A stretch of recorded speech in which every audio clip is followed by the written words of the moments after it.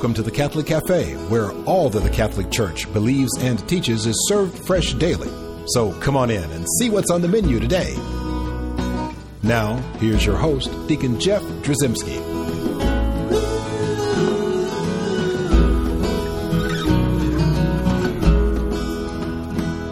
Greetings, y'all. Greetings, and welcome to the luxurious corner booth of the Catholic Cafe. I am Deacon Jeff, sitting in said luxurious corner booth. Yes. And Tom, how are you doing? Tom Dorian. I'm great. How are you? I'm obviously all spunky today. You know what? I'm excited. I see that. You know, every time Advent rolls around, it's kind of cool. It is cool because, you know, a lot of people have forgotten about that beautiful season of Advent. Yes. And what we're looking forward to, what we are anticipating, right. What the advent of this season is. The whole meaning. Yeah, I mean, and obviously we're looking forward to Christmas. Right. And we know that because obviously since October they've been playing Christmas songs in all the stores. Man, you know, it's pre-Halloween now. It used to be post-Thanksgiving when you started seeing all that kind of stuff. Yeah, I know. It gets earlier and earlier. Golly. But, you know, it's important for us to spend some time in Advent anticipating. Absolutely. Which is what that season's all about, that right. longing, that looking forward to, yep. The anticipation of the Incarnation, right. of Christmas. Right. God becoming flesh, and it's such a beautiful thing. And so what we're going to focus on today is what we're looking forward to. Okay. So we're going to talk about the Incarnation, but a lot of times people will ask a simple question. Okay. When I'm teaching the RCIA class, it's easy for me to sit there and tell them what the Incarnation is. Mm-hmm. And a lot of times, you know, you hear the word mystery comes in there. Right? Because we talk about Trinity, we talk all these things, and we put that word mystery in there. It's easy to talk about what Catholics believe about the Incarnation. Right. But it's not always easy to answer this simple question, which usually comes every time I do it at RCIA. It's like, well, why? Why was there an Incarnation? Right.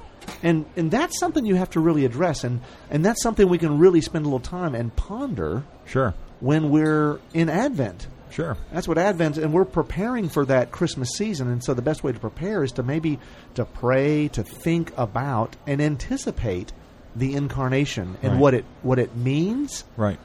currently for us, but what it meant and what it will mean as we look forward to not only the coming of Christ, you know, at Christmas time, but really that second coming, right? That great coming again, right? When the end of time gets here, mm-hmm.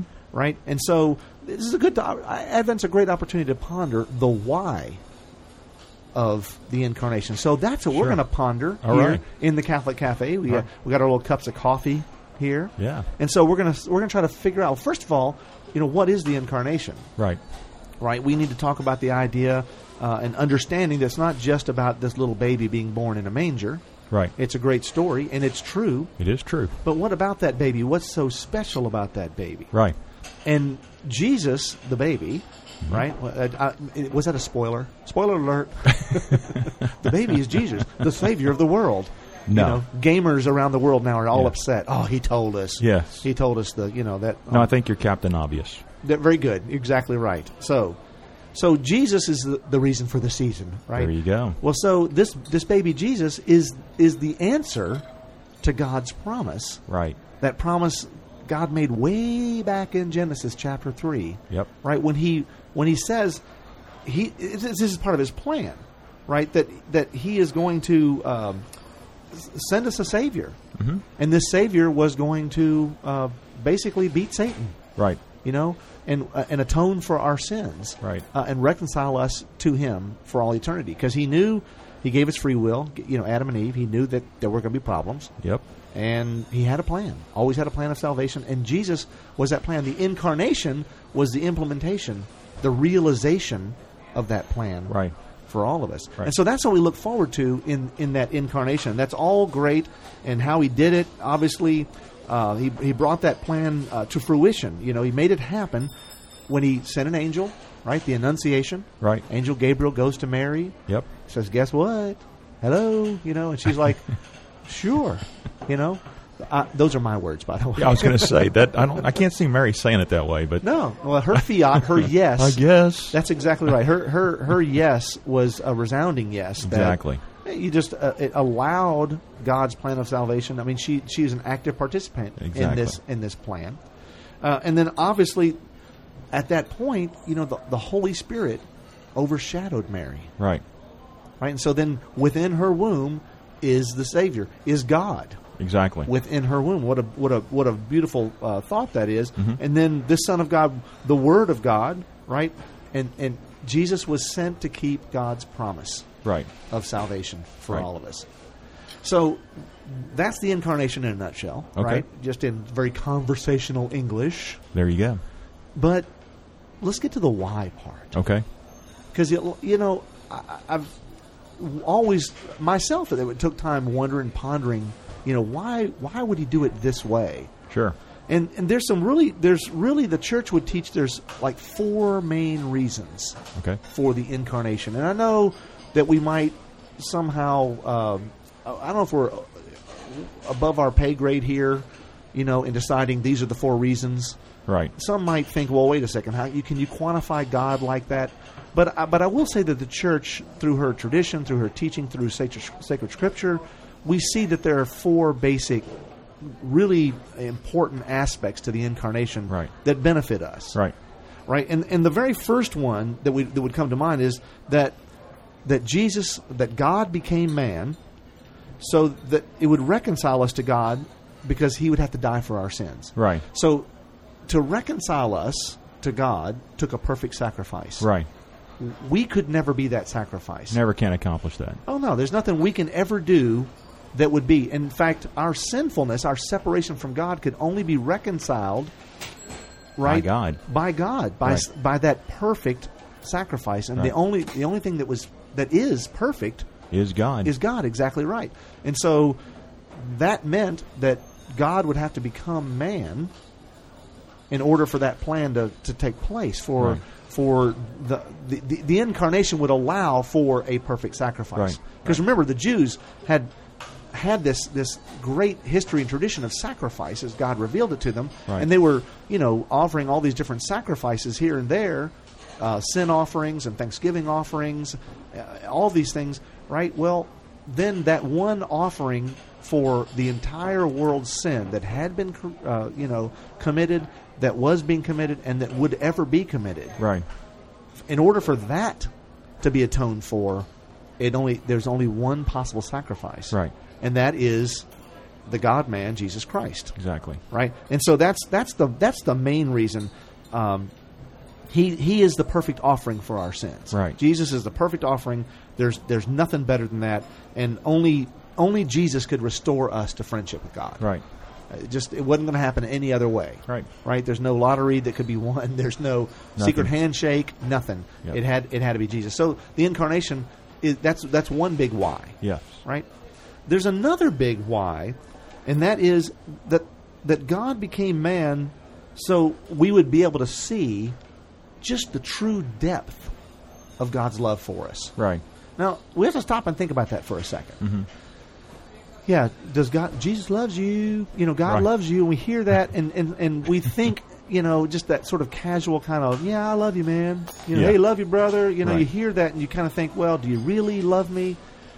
What would it take for you, right, to demonstrate your love for another? You might buy them a nice gift. You might do something that is sacrificial to you, something that you have to give up. I mean, and these are things that we do daily, and we express in some way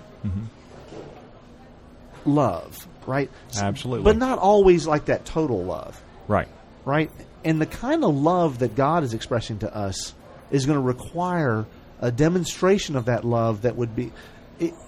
It's beyond our imagining. We could never do what God did for us. Absolutely. Right? We'd have to die for... and some people participate in that, right, by becoming martyrs, by giving their life for another, or for their faith. Exactly. Right? And so they do that last final measure they give on behalf of that. And then that way they're participating.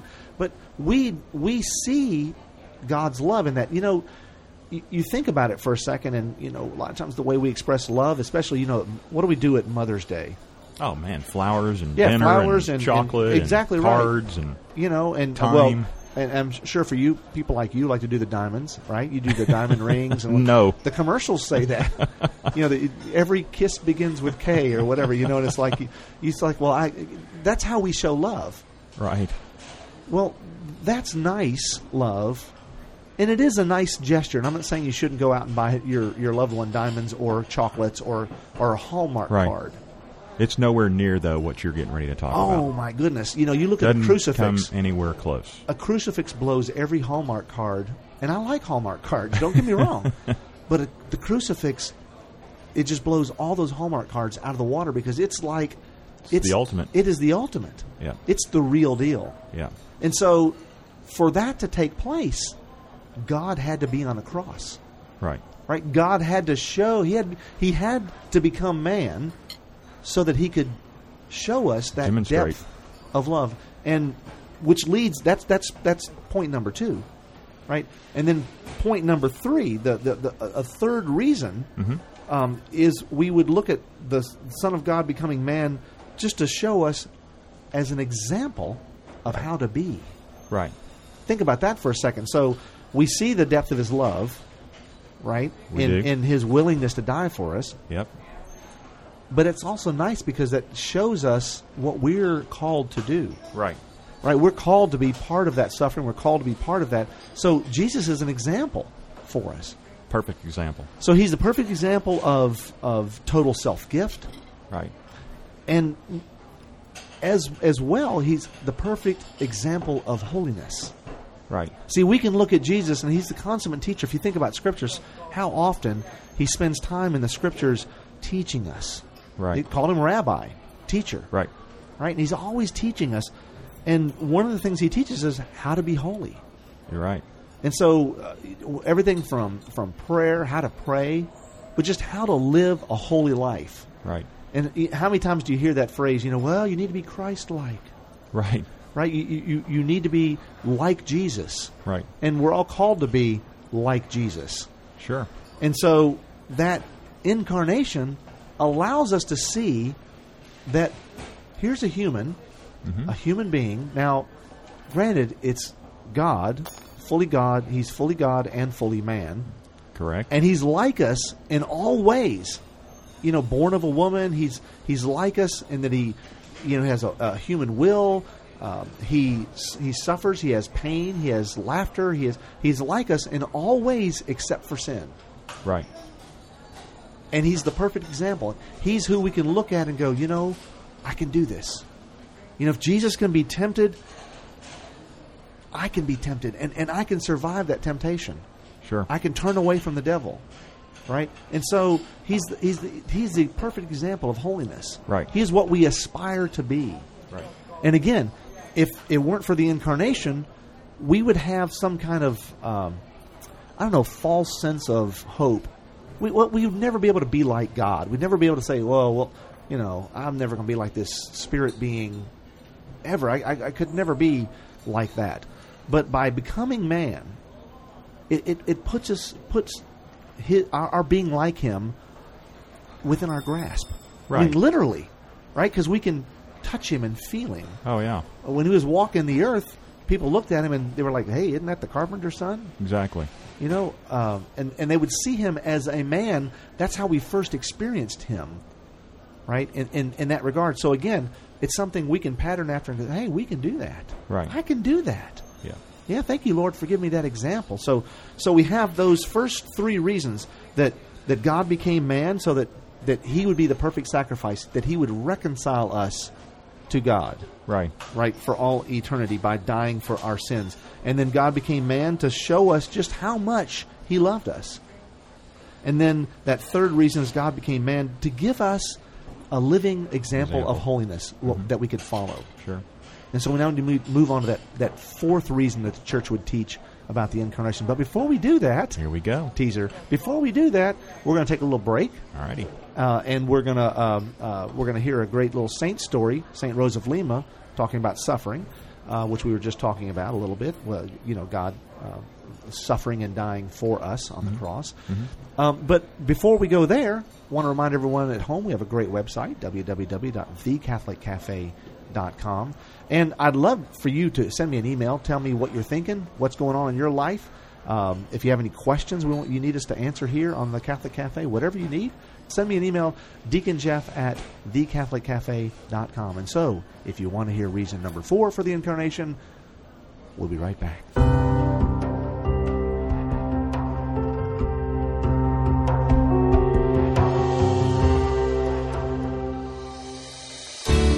I'm Bess Drzymski, and this is another great moment in church history.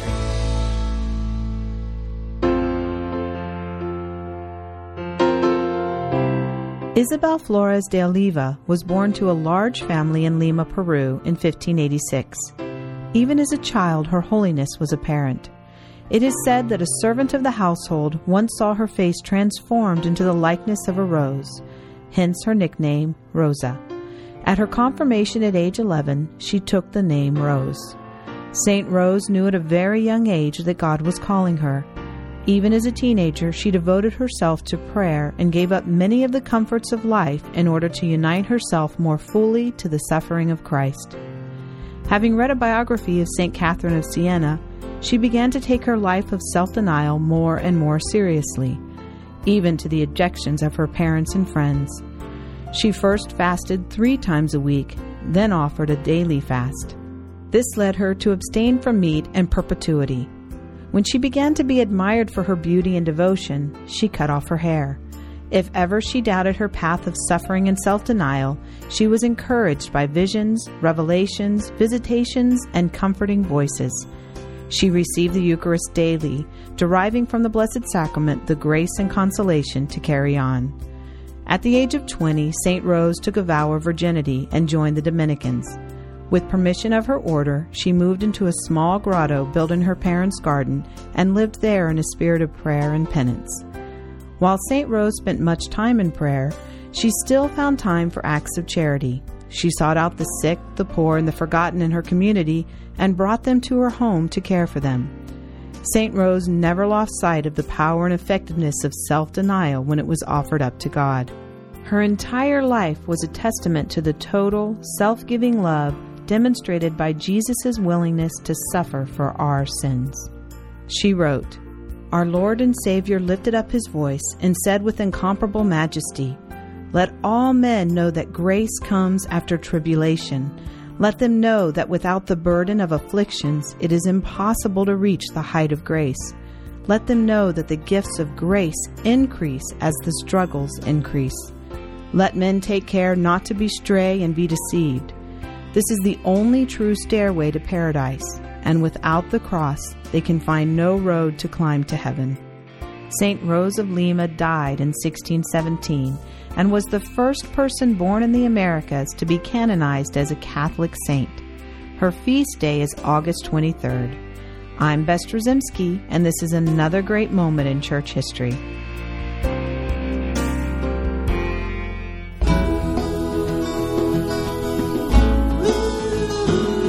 Welcome back to the Catholic Cafe. Here's Deacon Jeff. And we're back in the luxurious corner booth of the Catholic Cafe, and we're talking about the Incarnation. Why the Incarnation? Yes, we are. Yeah, why? And so we've talked about 3 reasons why. We did. Right? We talked about the fact that God became man to reconcile us, as only God could do. Right? The perfect sacrifice. Right. God became man so that it would show us the depth of his love, right. just how much God loved us. And then also God became man to be that perfect example of holiness, that we can attain holiness and show us that, hey, as a man I can be holy. Right. Because Jesus was holy and lived a holy and devout life. I can do the same thing. There you go. So that leads us to this 4th and really critical reason for the Incarnation. And this might be a little bit where we might start to separate from some of our separated brothers and sisters in Christ, right? Some of the Protestants might not agree with us on this, but as a Catholic, we teach that one of the primary reasons for the Incarnation was so that as adopted brothers and sisters of Jesus, right, as adopted children of God, that we would be able to participate in the divine nature, it's a quite beautiful concept. Yep. And we read that again in Scripture, participating in the divine nature. Mm-hmm. What does that mean? Does that mean we become divine? No, it doesn't mean that. But for a Catholic, when we use that phrase, participating in the divine nature, what we think about first and foremost is what? The Eucharist. That's right. We think about Jesus' body and blood. Right. We think about the Eucharist. And you think about that. What else do deal. we read in Scripture? It's kind of a difficult thing for us to conceive of attaining. And that is this, where we're told to be perfect as our Heavenly Father is perfect. Right. Jesus allows us, right, through the Incarnation, through His body and blood, our participation in that, our reception of that, helps us to attain perfection. Right. Are we perfect? No. We keep falling, right? But we're made in the image and likeness of God. God is perfect, and so we're always striving for perfection. Right. Be perfect as your Heavenly Father is perfect. That's our goal. Big stuff. Jesus helps us to attain that goal through the Incarnation. Yeah. Right? If there was no Incarnation, there would be no Eucharist. Right. Right? And so there's this reality of experiencing Jesus in that physical way. Right. Right? It's not just solely spiritual. It's body, blood, soul, and divinity. Right. It's all of those things when we receive Eucharist. And that's quite profound, because if you think about it, we've done shows on the Eucharist before, but there's that phrase, you are what you eat. Oh, yeah. Right? If you eat junk food, you get kind of junky. Yeah. Yep. Right? If you take in bad things when you're watching television or reading books or whatever, you fill your mind and your heart with all that garbage, with garbage. Garbage in, garbage out. That's exactly right. The data folks in IT know about it. Yeah. And so God knows about it as well, because He's the perfect IT guy, right? Absolutely. Absolutely. He designed it all. He's the author of all truth. That's right. And so we have this concept that if we take in Eucharist and we're in that state of grace, and we're receptive and open to that grace, then we participate in the divine nature. Right. We partake of the divine, which makes us holier. Right. It unites us to all of our other, adopted brothers and sisters. Exactly right. In the body of Christ, and unites us with God in a very holy communion, a very special way. But again, only possible because of the Incarnation. You're right. So if you look at that, there's 4 profound reasons for the Incarnation. Right. And it's, this idea that God became man, because He's the perfect sacrifice. That's God's plan to reconcile us to Him for all eternity. Right. Was through a man, right? Yep. And then God became man to show us just how much He loved us.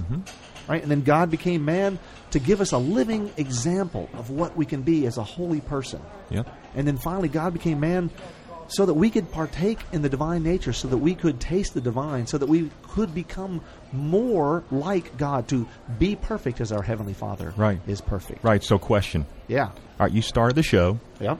I'm questioning this for all the people out there. You started the show off by talking about Advent.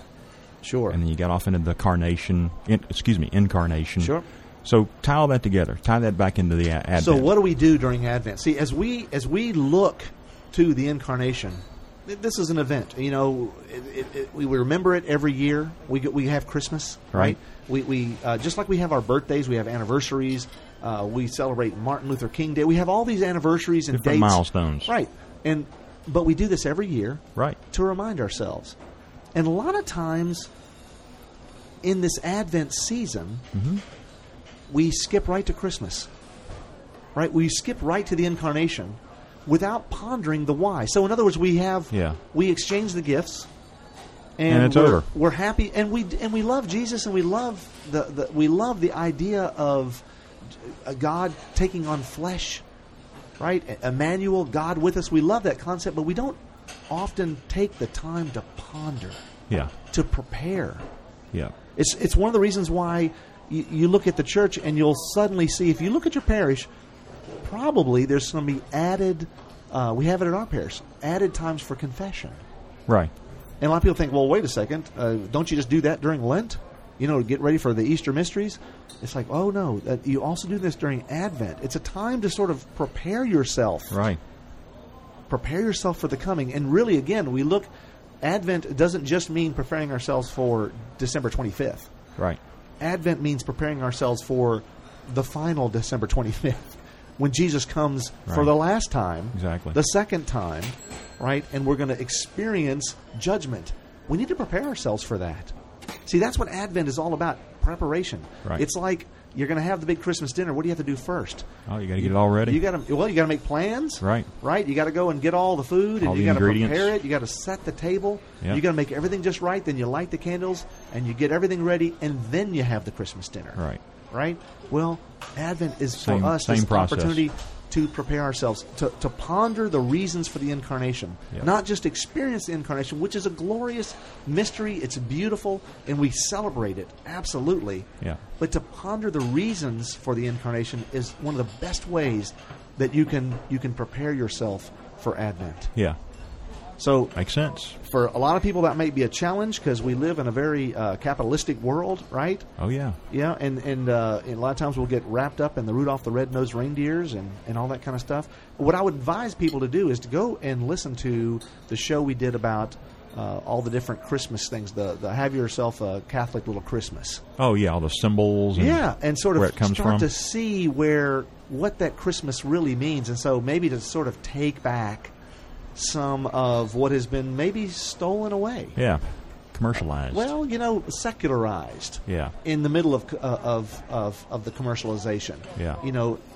Any of these isms and Asians that you hear tend to be bad, right? Well, the secularization and commercialization, those are bad things. Yeah. Right? We need to ponder the Incarnation.